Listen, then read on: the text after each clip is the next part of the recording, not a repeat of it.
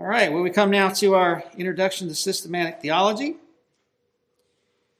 We began a new section where we're looking at the doctrine of the church, and in particular, the diligent use of the outward means of grace.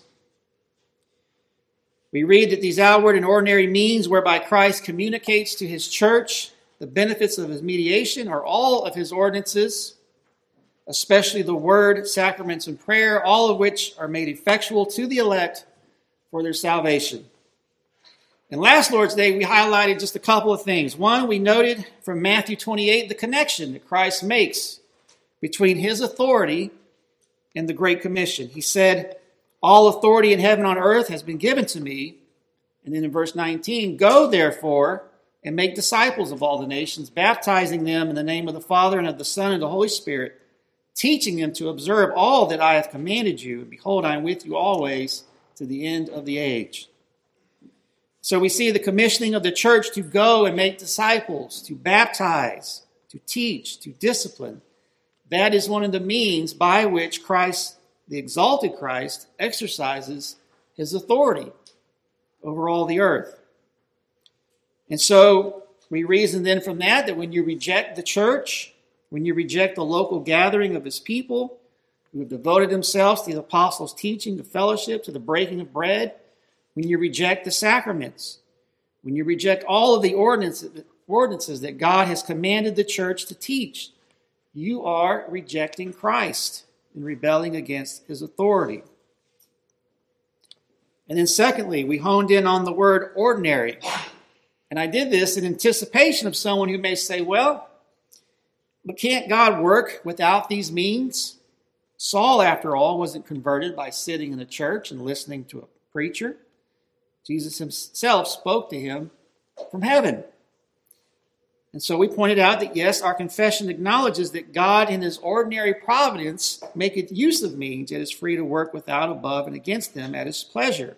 However, that does not give us the excuse to ignore what God has clearly prescribed for us in his word. Whatever extraordinary thing God wants to do is solely his business. The secret things belong to him. We are not called to sit around and speculate and try to figure out what those secret things are. We are called to follow what God has commanded us in his word. Deuteronomy 29:29, the secret things belong to the Lord our God, but the things that are revealed belong to us and to our children forever, that we may do all the words of this law. And in Matthew 28, that is what Christ is commissioning the church to do, to teach the nations to observe all that I have commanded you, all that I have revealed. And so we do what God clearly commands us in his word to do, and we do it with humility. We realize that while understanding that God has chosen to use means and to use us, he is still sovereign, and therefore he's the one calling the shots. We are not to despise God's ordinary means of grace. Well, that leads me now to today's emphasis. Today, I want to hone in on the word outward. Remember, our standards refer to these means of grace as both ordinary, which we looked at last week, and now outward. So what are we to understand by referring to these means of grace as outward? And if these means are said to be outward, does this suggest then that there's something inward going on as well? You know, I remember when we first started attending a church here almost 10 years ago, I was hearing this language of outward and ordinary means of grace. In fact, I think we got tested on it back then. And I'd heard those words before, but hadn't given much thought. Well, now that I'm here and hearing it more often, it's one of those things that I just needed to figure out, like, what in the world are they talking about? And let me tell you, once I got a sense of what these things meant, that was like a game changer for me. There were so many things about the church, its nature, church membership, the sacraments, particularly infant baptism, that really started to fall in place and make sense for me. So, what's this outward, inward thing about? Well, as we have taught earlier in this series, there is a covenant of redemption that was made by the Father, the Son, and the Holy Spirit in eternity.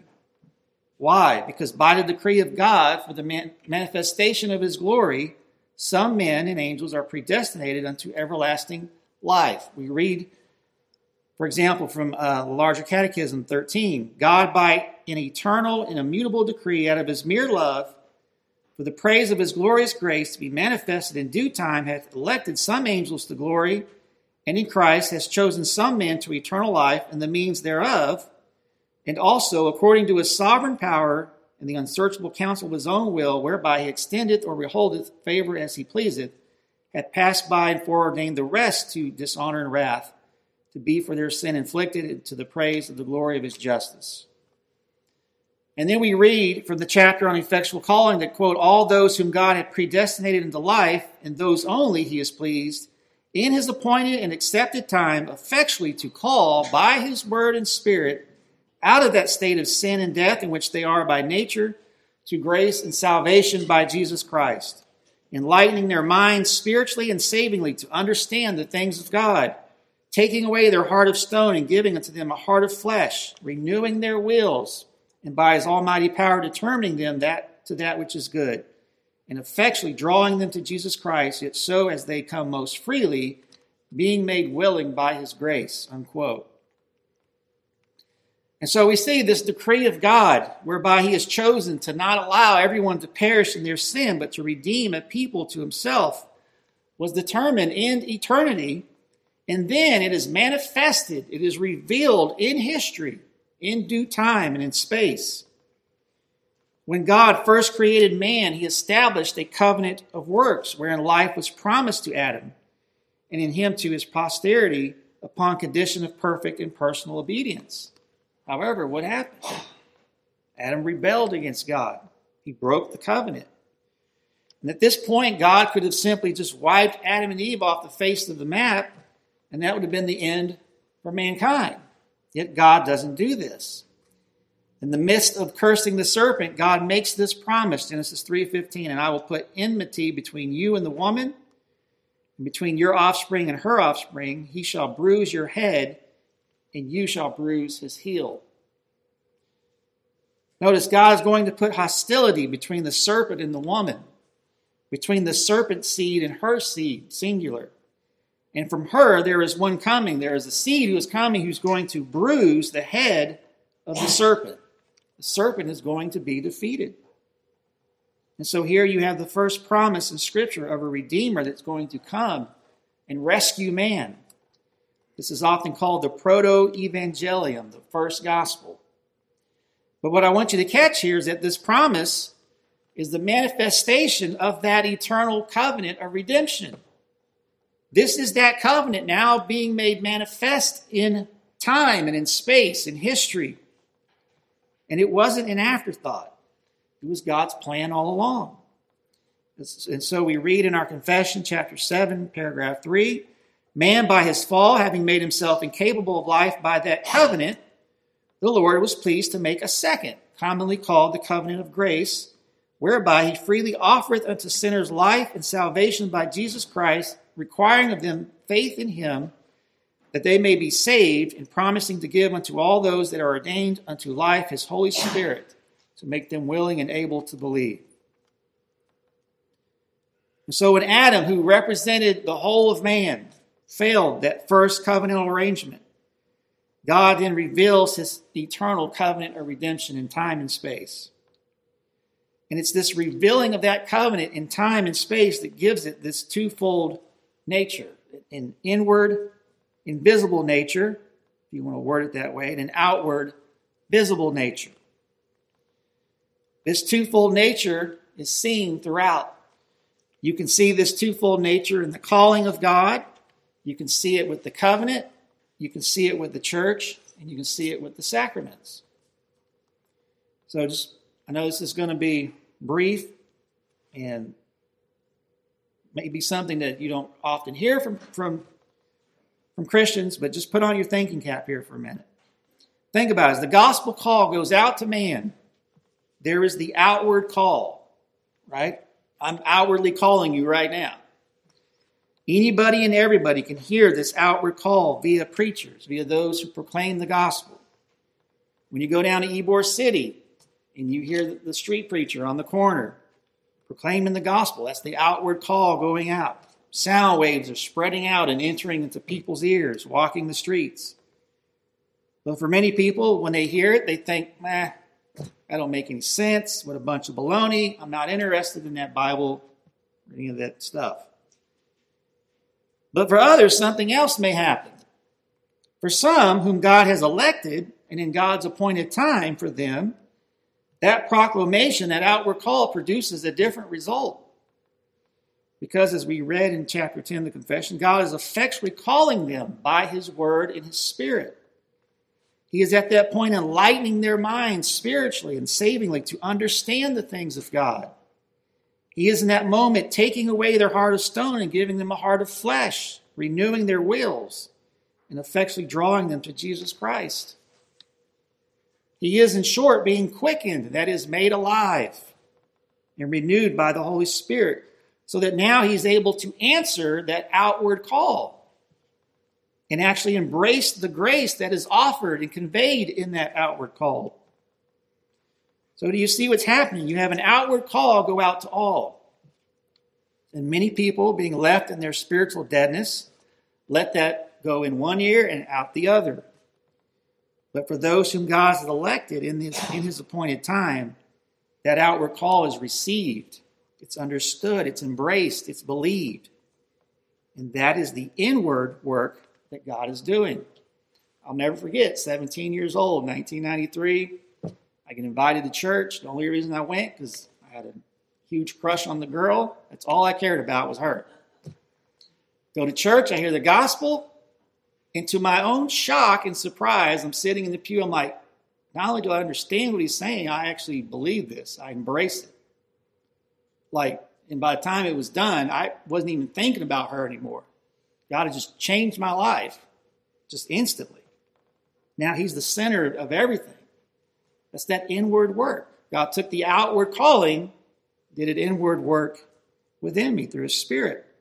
That's that dual nature that I'm talking about here. Likewise, as people are gathered and assembled into the church, we speak of the church as being both visible and invisible. The invisible church is made up of all the elect, past, present, and future. And who are the elect? There are those for whom God is going to do that inward work of quickening and renewal in time and space. The visible church is the outward manifestation of that invisible church in time and space, in history. And the members of this visible church are those who profess the faith and their children. But keep in mind, not everyone who makes a profession actually possesses salvation. People can be deceived. People can be fakes. And so we don't say that the members of the visible church are the elect only, because that's simply not the case. Membership in the visible church is based on a profession of faith. It's not based on whether a pastor can read your heart and infallibly know for certain that you are of the elect. That's impossible. Only God knows that. And so we accept people based on their profession. And their children are included because God has always included the children in the visible church.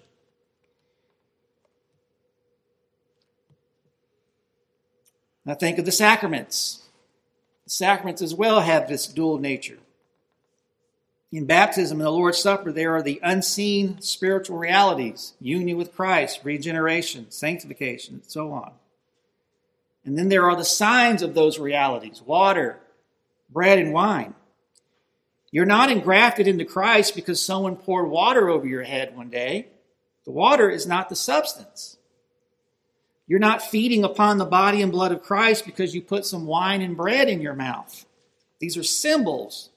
The water, the bread, and the wine, these are visible elements that we outwardly partake of, which symbolize inward spiritual realities in those who partake in faith. A person can participate in these sacraments outwardly without appropriating by faith the thing that is signified.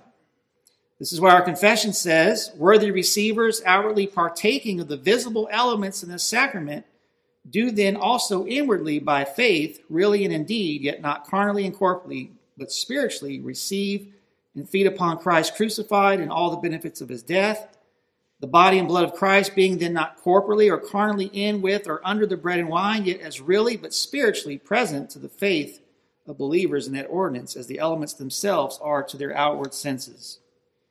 And although ignorant and wicked men receive the outward elements in this sacrament, Yet they receive not the things signified thereby, but by their unworthy coming thereunto are guilty of the body and blood of the Lord to their own damnation. Wherefore all ignorant and ungodly persons, as they are unfit to enjoy communion with him, so they are unworthy of the Lord's table and cannot, without great sin against Christ, while they remain such, partake of these holy mysteries or be admitted thereunto. So you see this duality throughout. You see this inward-outward thing going on in our calling, in the covenant, in the church membership, and then in the sacraments. All of God's ordinances, especially that of the word, sacraments of prayer, are outward means whereby Christ communicates to his church the benefits of his mediation. And they are made effectual inwardly. That is, they empower, they produce. They are made effectual to the elect for their salvation by the work of the Spirit. Now, with that said, in closing, what is some practical stuff that we can take away from understanding this inward-outward nature? First, I'll say this. Because these means are outward, they involve our participation. As I said last week, we cannot neglect our use of these means. Because they are outward means, they must involve our participation. The word has to be preached and be taught. And you have to listen and receive it. The sacraments have to be administered, and you have to partake in them. And so don't sit around thinking that you can avoid these means and then expect to grow in grace, to grow in your relationship with God. It's not going to happen. And then the second point I want to make is that because these means are outward, there is a clear distinction to be made between the outward means from the inward work, power, and blessing of the Holy Spirit. I like what one pastor said, blogger, he said, quote, "The outward means of grace can be effectual to our salvation only when the inward blessing of Christ by the Spirit accompanies it. Thus, we should not rely on the means, but on the Spirit, with a prayerful heart that he would use the preaching and sacraments to save and edify God's people." That's why, I don't know if some of you ever read the Valley of Vision. It's a collection of Puritan prayers. You'll find this prayer: "Guard my mind from making ordinances my stay or trust, from hewing out broken cisterns, from resting on outward helps." I remember when I first read that, I was like kind of taken back. Again, I was reading it 10 years ago. I was like, what? You got a problem with outward helps? No, that's not what they're saying. We do not and cannot neglect these ordinances. Christ commanded the church to teach the nations to observe all that he has commanded. We have to make use of them. But we also have to make a right use of them. We have to rightly understand their purpose and their design. There's a wrong way to use the word, to use the sacraments and prayer, and then there is the right way. For example, every Lord's Day when we take of the supper, we emphasize that we come by faith. We take and eat the bread in remembrance that Christ died for us, and we feed on him in our hearts by faith. We emphasize by faith. Why are we emphasizing that? Because Christ is the thing signified. He is the substance, not the bread and not the wine. If you put the bread and wine in your mouth and you fail to meditate on his death, you fail to examine your life, you fail to sorrow for sin, to hunger and thirst after Christ, you fail to feed on him by faith, you fail to trust in his merits, to rejoice in his love and give thanks for his grace, then all you did was have a little snack. A snack, by the way, which reveals some idolatry in your heart. Because you thought by putting bread and wine in your mouth, without meditating on what these things symbolize, and by not examining your life, you thought somehow that doing that was going to have some effect in your life. Like it's magic. Beloved, bread and wine don't have the power to change you. The bread and wine is not God. The Puritans' language there of hewing out broken cisterns is from Jeremiah 2. There, Jeremiah says, "Has a nation changed its gods, even though they are no gods? But my people have changed their glory for that which does not profit. Be appalled, O heavens, at this. Be shocked, be utterly desolate, declares the Lord. For my people have committed two evils. They have forsaken me, the fountain of living waters, and hewed out cisterns for themselves, broken cisterns that can hold no water. Notice, these people have labored and toiled to make cheap, broken imitations of the fountain of living waters. And these broken imitations can't even hold any water at all. Beloved, we make idols of these ordinances. We make cheap, broken imitations of them when we just go through the motions and do not use them in the way that God intended. When we do not use them as a means that point to Him as the substance, and we embrace Him in faith and repentance. That's what you had going on in Corinth. They outwardly partook of this thing called the Lord's Supper. But in failing to partake of it rightly, Paul says to them, it's not the Lord's Supper that you eat. But it is the Lord's Supper. What do you mean it's not the Lord? What does he mean? What he's saying is you have a cheap imitation in which you are trampling upon the body and blood of Christ. And with that came judgment, weakness, illness, and even death. Beloved, we are to outwardly partake of these things in the right manner, prayerfully and solely dependent upon the Holy Spirit, so as to do that inward work within us. And so, pray in prayer as we continue this study. From here, we're going to look especially at the word, the sacraments, and prayer. We're going to consider not only what they are, but how to make right use of them so that we're not just going through the motions, so that we're not just outwardly identified with Christ, but inwardly as well.